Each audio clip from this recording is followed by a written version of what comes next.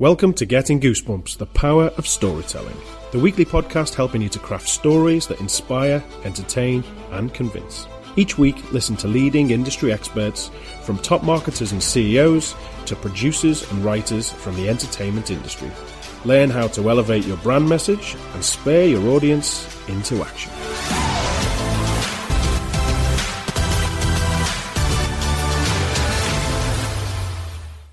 Hello and welcome to another episode of Getting Goosebumps. In this week's show, I am absolutely thrilled to be joined by a Wall Street Journal best-selling author of Hooked: How to Build Habit-Forming Products, Nir Eyal. Among many things, Nir is well known as a captivating public speaker, behavior design consultant and investor, but more prominently for helping design and marketing teams create more engaging products. In our chat, Nir isn't afraid to get controversial through his expert opinions. We discuss some popular companies who are great at creating habit-forming products and how they do it. And Nir also offers some great examples and insights using his four-step Hooked principles: the mirror exposure effect, the Roach Motel technique, and his ethical bar, the regret test. We get straight into conversation from the start, and Nir provides thought-provoking pearls of wisdom I know you'll enjoy. Hello and welcome, everybody. This week I am so pleased to be joined by Nir Eyal, author of Hooked: How to Build Habit-Forming Products. Nir, welcome and thanks for joining me today. Thank you. I am so glad to be here. Nir, for the benefit of the audience, can you just start by giving us a little background on what brought you to write that the great book Hooked in 2014? Sure thing, Brian. So let's see. So I had started two tech companies previously, and the last one was at the intersection of gaming and advertising. Mm-hmm. And I'll be honest with you, gaming and advertising are two industries that are dependent upon, there's no nice way of saying it other than calling it mind control. Advertisers don't spend all that money for their health, and gaming companies know what makes you click and what makes you tick better than you understand yourself. And so at the intersection of those two industries, I learned a lot. And this was exactly at a very opportune time. I was in the industry back when there was no such thing as mobile phone apps, at least not on a widespread use, because the Apple App Store hadn't opened up yet. Mm-hmm. So we were watching the Facebook platform very closely, and this was back in the days when you could get 1 million users on Facebook apps in the matter of a day or two. So those were our clients. We served those folks. And I just became fascinated with all this strange behavior that I saw online and this new opportunity to engage folks. And so I really want to understand the deeper psychology behind how these products did it and how some of these companies, made tremendous hits while others produced these terrible misses. Mm-hmm. And so I really want to dive deeper. I had this hypothesis that the companies that would make it in the mobile decade or so that we've seen here are going to be the ones that are masters of creating consumer habits. And I think that's definitely borne out, that the companies that can change user behavior through habituation are the ones that really succeed. I mean, that is such a huge competitive advantage. It's not that products that don't build habits are bad businesses.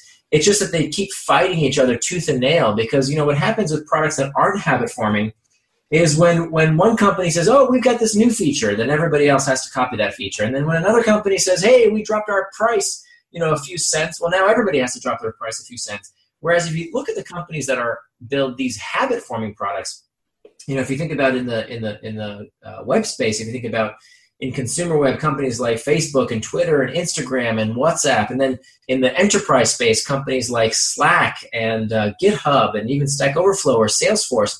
And then even if you think of offline products, like Starbucks and Coca-Cola, these are products that are so good at forming habits, and they all create this amazing competitive moat around the business that makes for a very valuable company, as well as arguably, creates these habits in people's lives that for the most part, I can't say every single one of these companies, but for the most part, if you think about companies like Google or Slack or Salesforce, are products that are loved by their customers and do a lot of good for the world. So what I wanted to do is not, I don't teach those companies. I don't work for those companies. I use them as my case studies so that the rest of us, right, the people who are building all sorts of products, the people who are building products to help people save money or exercise more or be more efficient at work or stay in touch with family members, all of us should be using the deeper psychology of what makes a product engaging to design better products and services. The real problem out there is not that a few companies suck us in. The real problem is that far too many products just plain old suck. And so my mission is really about how do you build a kind of product that people want to use. And unfortunately, what I see out there is that there are plenty of products people want to use, but because of lack of good product design, don't use. And that's a real tragedy. I really want to help those entrepreneurs and marketers and builders and innovators to build the kind of products that people not only want to use, but actually do end up using. Yeah, absolutely. It's fascinating, isn't it? Because, I think the average consumer and probably the average person in the audience, to be honest, would think, some brands we have an affinity with, we just like, and some brands don't necessarily sort of resonate as much. Listening to you, Nir, that sounds like that's no accident, and we've all heard like the Apple story and Simon Sinek and Start With Why and that kind of stuff. But, from a persuasion and influence point of view, how would you go about building a brand from the ground up with those things in mind to create more affinity with an audience and to be more engaging and that kind of stuff? What's your view there? I guess I like to be a contrarian sometimes, and I think this is probably a point of where I might disagree. I don't actually think brand is as important as people think it is. Wow. Okay. And, I'm sure I'm ruffling some feathers right now. Yeah, great. Let's hear it. And here's why. When people think of brand building and creating brand affinity and creating love marks and all that stuff, it's a lot of gobbledygook because, at the end of the day, it's about a product that serves people's needs. And what we tend to see, what the data bears out, is that people actually don't love brands that much. They love what the products do for them, the problems they solve for them. That's what's so important. And I think that to do that, you really need to understand customer psychology. And so, the part of a point of evidence here is, for the past century and a half or so, since the advent of mass market advertising, what we've seen is that companies have influenced people. They've changed their opinions about a brand through a psychological principle called the mere exposure effect. And the mere exposure effect says the more you see a brand, a name, an image, the more you see that thing, the greater affinity you develop for it. And so that's why you see billions and billions of dollars spent on television ads and billboards and radio spots, because it's using that mere exposure effect. And that works. It still works. It's still highly effective. But let me ask you a question. When was the last television commercial that you saw for Slack, the fastest growing enterprise product in history? I've never seen them on TV. Right. Or when was the last time you saw a billboard for Facebook or Snapchat or Instagram or Twitter, any of these products? You don't really see these companies spending very much money. Very little. They do spend a little bit, but it's a drop in the bucket compared to their market capitalization. If you think about how much Coca-Cola has to spend as a share of its market cap compared to how much Facebook or any of these other companies I mentioned spend, it's a joke. And so the question has to be, why? Why are these companies that are worth more and touch more people than these companies that spend a ton of advertising, how can they get away without spending all that money on ads? And the reason, the fundamental shift, is that these companies do not change consumer preferences and tastes and habits through the mere exposure effect as other companies did, but in fact, it's the design of the product itself that changes people's preferences and opinions about the product and about the brand. So my contention is that it's much more cost effective, and we have this golden opportunity. I don't know how much longer it's going to last, but at this point in time, there is an amazing opportunity to change consumer preferences by designing the kind of products that people engage with as part of their day-to-day habits, just as these other companies have. And so that's what my book, Hooked, is all about. Wow. Okay. There really is some contrarian views there. And I guess if I'm hearing you right now, I would say the crossover with brand and possibly a compromise would be, I think a part of good brand is experience by design. Right. So I think exposure is huge, and I totally buy into if you see enough of something, you might actually create more affinity. However, every single day, it's a habit. In fact, it's not a habit. I would say it's further than that. I would say it's a ritual. I walk past Costa to go buy Starbucks. Okay, and they both sell coffee. So I think I've got more of an affinity to Starbucks. Now they actually happen to, I think, make great coffee, but they also tell great stories. And if the crossover, if a big part of brand is experienced by design, and in your book, I think essentially the real smart play that you've dug into is a brand experience by design can be optimized to create more habit-forming behavior. So do you think there's a good crossover there? Well, just to walk back some of it, by the way, I like to ruffle feathers, and then because nothing is so simple. But when you make a bold statement, sometimes it gets folks' attention, which is always absolutely. So I'm not saying that traditional display advertising and brand building in the way most people consider it is a bad thing to do. It's sometimes the only thing you can do. When you're in a market with a commodity product, like Coca-Cola, for example, or Exxon Mobil, any product that is basically a commodity needs to differentiate itself based on some kind of moniker, some kind of brand, right? Coca-Cola can't sell its wares in a black and white can that just says sugar water on it. Totally agree. It has to build a brand affinity. It has to be buying happiness or whatever it is today that their slogan is. Uh-huh. So it's not that it's a bad strategy. I'm just pointing out the fact that you get much more bang for the buck if you first start with the behavior you're trying to change. And more importantly, the itch you are trying to scratch for your customer. So, in Starbucks' case, Starbucks is a perfect example of this.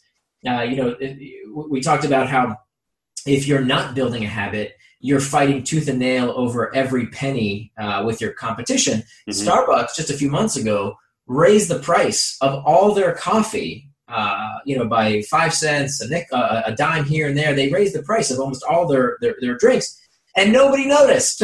It didn't impact their sales. And so all that money went straight to the bottom line, right? It was all pure profit. Their cost didn't suddenly increase, but their prices did.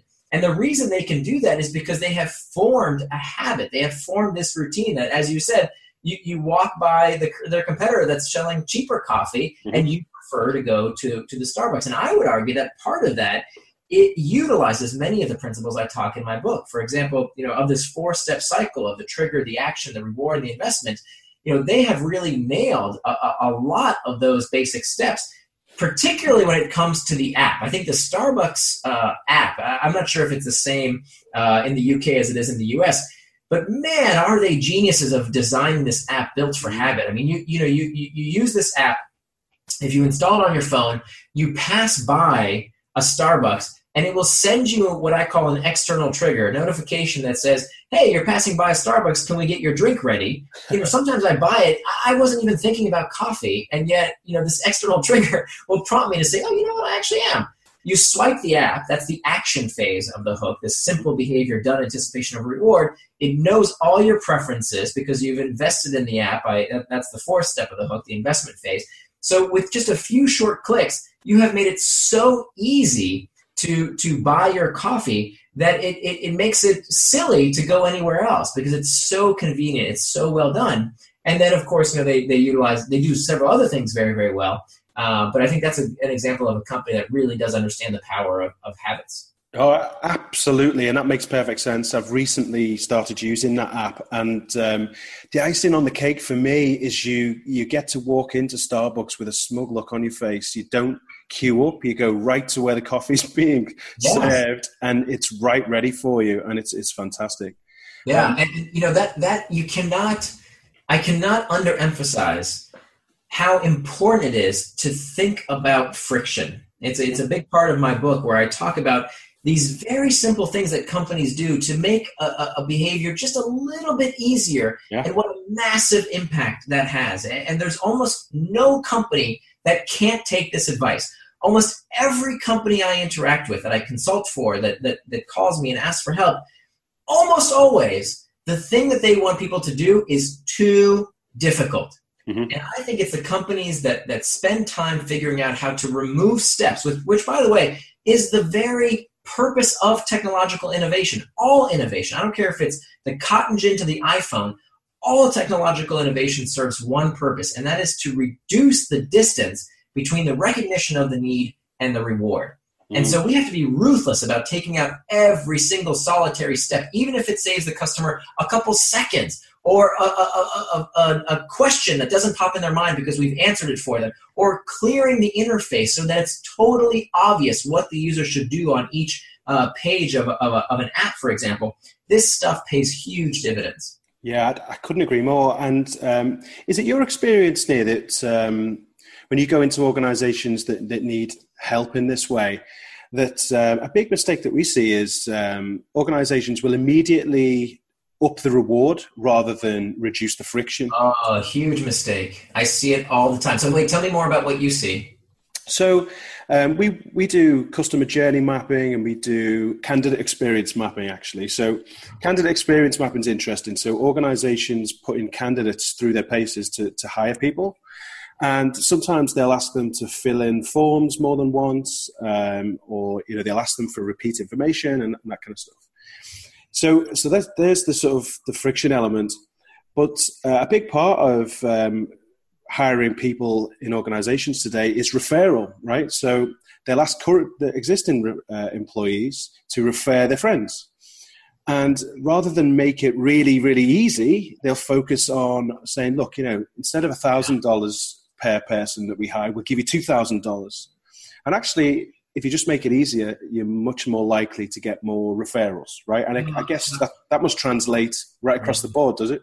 How right you are. It has so many, it's such an intellectually lazy thing to do that what tends to happen is, let's give them more money or more coupons or some kind of reward. And it backfires for so many reasons. Number one, it's artificial, right? You're giving an extrinsic reward that has nothing to do with actually using the product itself. And we know when we give extrinsic rewards, whether it's getting there have been studies that show that children who are rewarded for drawing a picture draw worse pictures, if you give them a piece of candy or something, versus if you ask them to just draw for the joy of it, they draw much more creative pictures, and they will draw for longer when it's an intrinsic reward versus an extrinsic reward. And so we do the same kind of crap with our customers because we're lazy. We don't think about how to improve the product. We say, oh, here's a coupon, or here's some money, or here's something to get you to do something you don't really want to do, but if I increase the reward, maybe you'll do it. The second reason it's so terrible is that, again, we're conditioning the customer. Every time the user interacts with us, they are being conditioned to expect certain things from us in the future. So if we make a product experience that gives the user a satisfaction from what I call this internal trigger, this emotional itch that they have, that we're scratching for the user, if we're actually solving their problem, that trains them to come back to us when they have that problem. But instead, if we train them with, hey, this is a great way to make a few bucks, we attract the kind of people that we don't really want, who are just doing it for the money.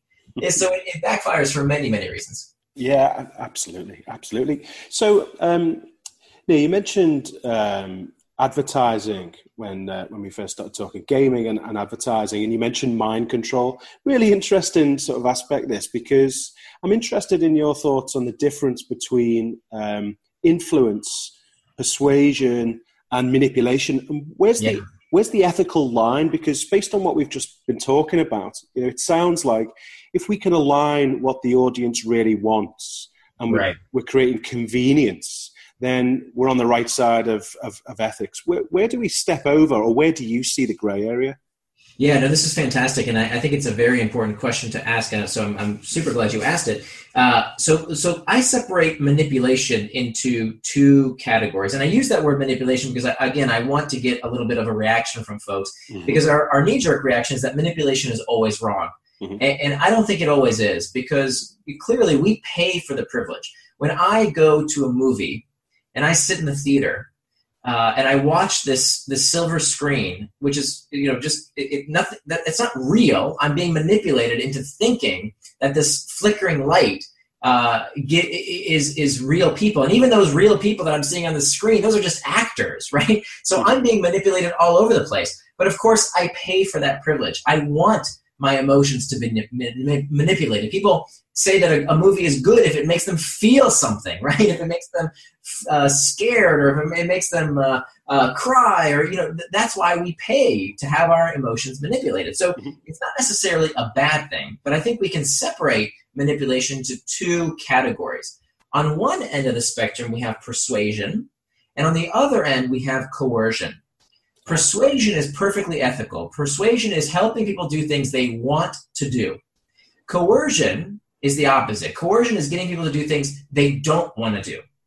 And so how do we tell the difference? How do we know when someone, whether we're using a tactic that is persuasive versus one that is coercion? And so this is where I propose this ethical bar that I call the regret test. The regret test says that we can know something is coercion if the user regrets doing that behavior.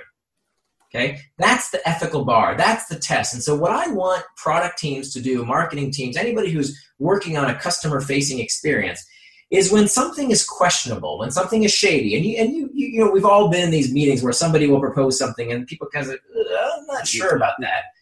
Instead of pushing it to market and then seeing what happens, because in this day and age, you can get punished on social media like you wouldn't believe. If you piss people off, they will plaster what you did everywhere. It has some serious repercussions for your brand. So instead of risking that, what I propose we do is to take a small group of users, bring them in, and we ask them, having done what you just did, do you regret knowing what you now know? And that simple question takes care of 99% of the ethical concerns I've ever seen play out. That if people would just ask that simple question of, is this something that you would have done knowing everything that you now know, we can tell the difference between persuasion and coercion. So, I'll give you one quick example just because it's top of mind, and I hate this brand, so I want everybody to know not to buy from it anymore. Right. Recently, I tried to cancel my subscription to the Wall Street Journal. Now, I love the paper. It's got great information, but they tricked me. And the reason they tricked me, the reason they coerced me, is because if I had known how difficult it was to cancel, I would have never signed up. I regretted doing business with the company because when I called the Wall Street Journal to cancel my subscription, I was on the phone for 30 minutes trying to cancel. Now, mind you, when I signed up, it took me 30 seconds, yes. Right? This is called the Roach Motel technique. And you see it, there's some examples of it online. I think it's interesting that this I don't know how old the Wall Street Journal is. They're definitely pre-internet days. It's not just tech companies that can pull coercive tactics. This is an old company that uses this Roach Motel technique of making it very easy to come in and almost impossible to get out. And so that would be a coercive tactic. So I think that's the test. Brilliant. Do you know what? You've summed that up really well. I think you've made that really clear for me. And then the other thing that was sort of fascinating as you were talking about that was, okay, so you spelled out that it's okay to persuade somebody as long as they pass the regret test. So in terms of experience by design and creating affinity with a brand based on your principles of trigger, action, reward, investment, what's your advice or your perspective on using an emotional narrative during a brand experience to heighten the reaction of triggers and to get the action you're looking for? Have you any advice for the audience from that perspective? Sure. So I'm a big fan of story, and stories work psychologically for a number of reasons. One, stories scratch this internal trigger, this itch of boredom, right? That people love to be entertained. And there's nothing, it sounds like a bad thing that people are bored, but it's not. It's part of the human condition. And in fact, I think this is probably the least boring time in history because we have more things to occupy us than ever before. Mm-hmm. But it's boredom has been part of the human condition forever and ever and ever. And we can see how many products, everything from our iPhones to video games to the news to sports to you name it. So many products cater to this internal trigger of boredom. And so people need to scratch that itch. And I think story satisfies this basic human need to be entertained. So that's one way it works in the first step of the hook. Mm-hmm. Actions, if you're thinking about the action phase, stories make complex concepts much easier to understand. So one of the 6 principles of making a behavior more likely to occur in the action phase that I describe in my book in the hook, the action phase, is making something easier to understand. So stories work, hand in glove in that category, because you can take a complex concept and by using metaphor and storytelling, you can make it more understandable. And then variable reward. This is probably the heart of what makes storytelling so impactful, is that stories inherently involve uncertainty. So when you think about variable rewards, this third step of the hook, it's all about mystery and the unknown. And storytelling is all about that. Whenever there's a conflict and there's the anticipation of a resolution, what's going to happen next? How is the problem resolved? How is the antagonist going to figure out their way out of this problem? That all involves the same type of variable rewards that we see on slot machines, that we see in Facebook feeds, that all sorts of experiences that are uncertain, and we love it. It's very engaging to use some kind of some kind of variability when we tell stories.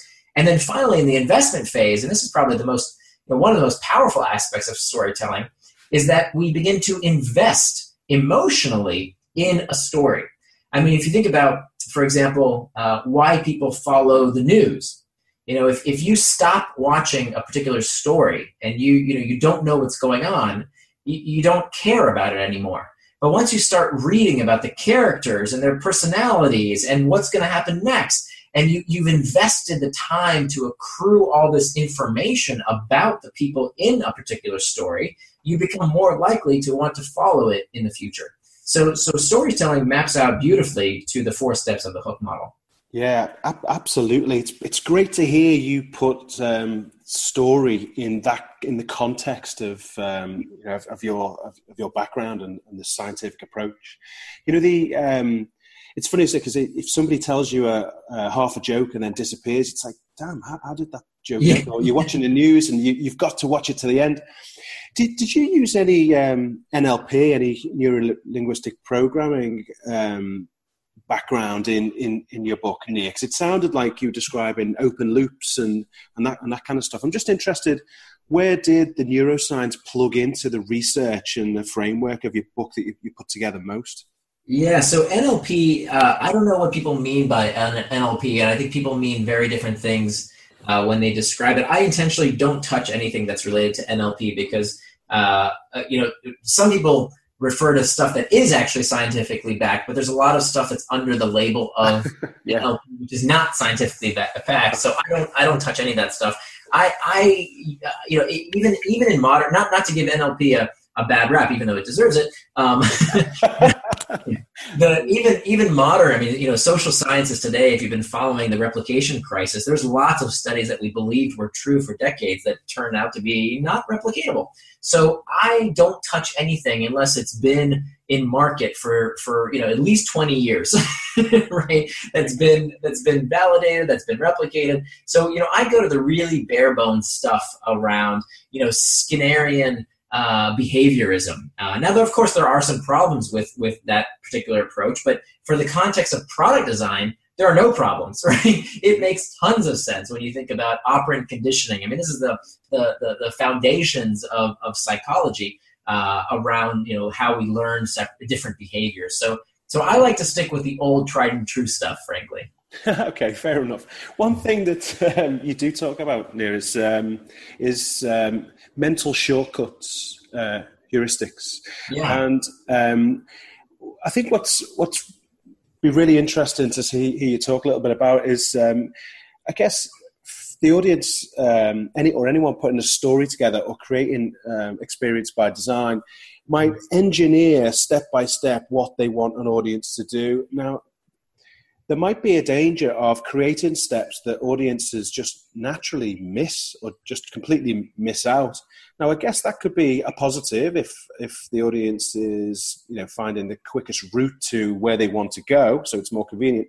But what if there's an experience that's designed and the audience is constantly missing vital information because of these sort of mental shortcuts? Is there any way to sort of safeguard against that, or should it be embraced and just sort of baked into the design? Well, so if it's difficult to speak super intelligently about a particular application without actually seeing how these techniques are applied, but in general, we can use these techniques to speed up or slow down the user. So, the same techniques around how we want to send people through the steps of the hook by reducing friction. Sometimes there are occasions when you don't want that to happen, when you want to slow people down, when you want to make sure that they know exactly what they're doing. So we basically use the process in reverse. Remember, the hook is designed to help people form habits, and habits are defined as behaviors done with little or no conscious thought. So for many behaviors in our life, that's exactly what we want, right? We want people to engage with our product in their day-to-day lives. They want to get in, get out, be very helpful to them in their day-to-day lives, and be a resource that they can turn to habitually. But that's not necessarily always the case. For example, if there are one-time behaviors, onboarding type behaviors, or behaviors where we do want people to have to think for a minute, then we would not want to use the steps the same way. Yeah, that's interesting. I mean, we work with a lot of organizations who, just because of who they are, they attract a lot of attention at the start of a process, like a sort of, at the top of a marketing funnel, if you like. So what sort of things could you do to create more friction in order to sort of shake the wheat from the chaff kind of thing, to sort of really separate out the audience from the people that you want and the people you don't? Well, can you give me any specifics about a particular campaign you have in mind? So, can you imagine, I won't mention the brand, but a brand that generally a lot of people love. So when they put up a job advert, for example, they get hundreds, if not thousands of applications because people just want to work for this brand. But 99% of them, if not more, are just completely unqualified for the job, and it creates an admin nightmare. So, and we come up against this quite a lot, and there's very easy blunt barriers that you can put in place, but actually that can piss a lot of people off. And if we're trying to create experience by design, which is a little bit more empathetic, then perhaps those blunt tools are no longer as relevant as they once were. So is there a more intelligent approach to causing friction on purpose to separate out people you might want to engage with versus people you don't? Yeah, so that's a good example. I think the idea is to create friction for the people who don't qualify for one reason or another, and make it as easy as possible for the people who do qualify. Yeah. So maybe what you do is you make one of the very first questions a quantitative criteria that can be a yes or no answer. For example, if you need an advanced degree, well, that's going to filter out a huge amount of people right off the bat. So in this case, I wouldn't use the hook per se, because this is a one-time thing. Applying for a job is never going to become a habit. We don't want it to become a habit. It's not something that people with little or no conscious thought. So what we can do is use the principles of BJ Fogg, who talks about B equals MAT, that behavior equals motivation, ability, and a trigger at the same time. And so we could use the A part, ability, to make it too difficult for someone who doesn't qualify before they even get started, for example, and while reducing the friction for the kind of person who we do want right up front. Perfect. So, Nir, that's just about all we've got time for. I could talk to you all day about this because it absolutely fascinates me. It really does. And I read your book when it first came out, and it's one of those books that this is going to sound cliche now because it sounds like it's a habit, but it's one of those books that I read every year just as a refresher. So I don't know whether you've baked something into the book to make people come back or not, but I'll leave that as a mystery. But wow, that's a huge compliment. I really appreciate that. It's absolutely true as well. And my partner Dave, he has it on his bookshelf in the office as well. So, yeah. But before you go, I just want to thank you for joining us. But is there anything else you'd like to leave us with or draw our audience's attention towards? Sure. So one thing I'd love to announce here is that I'm writing a new book. My next book is called Indistractable, and it's kind of the follow-up to Hooked in that I deal with this question of, how do we do the things we want to do, and why do we get off track so often? So this isn't really a product management book, or in the vein of my first book, Hooked. This is more about for us as individuals. How do we be the kind of people who do what they say and say what they do? It's really about how do we stay focused? How do we build what I think is the skill of the century, which is the ability to stay focused and tune out distractions. So how do we do that? So I'm taking the same psychology used to build habit-forming products and now asking how can we use those insights to be more productive, to live better lives, to do the kind of things we really want to do by becoming indistractable. So if you're interested in that topic, I haven't published the book yet. It'll be out sometime this year, and you can stay updated on my progress and on my writing on that subject at my website. It's Nir and Far. Nir is spelled like my first name, N-I-R, and Far.com. And my first book, which is available wherever books are sold, is called Hooked, How to Build Habit-Forming Products. Fantastic. And maybe we'll have to have you on the show again once that book's out so we can learn a little bit more about Indistractable. That sounds fantastic. I would love to. Thank you so much. Brilliant. Well, thanks again for your time. That's all we've got time for this week. Join me again next week for more storytelling insights. Thanks so much.